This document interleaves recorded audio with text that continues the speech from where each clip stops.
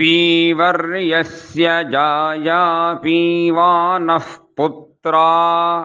अकृशासो अस्य सहजा निर्यस्सु मखस्य मान इन्द्राया शिरगुं सह कुम्भ्यादात् आशीर्म ऊर्जमुत सुप्रजास्त्वमिषन् दधातु द्रविणगुं सवर्चसम् सञ्जयन् क्षेत्राणि सहसाहमिन्द्रकृण्वानो अन्यागुम् अधरान् सपत्नान् भूतमसि भूते माधामुखमसि मुखं भूया सन्ध्या वा पृथिवीभ्यां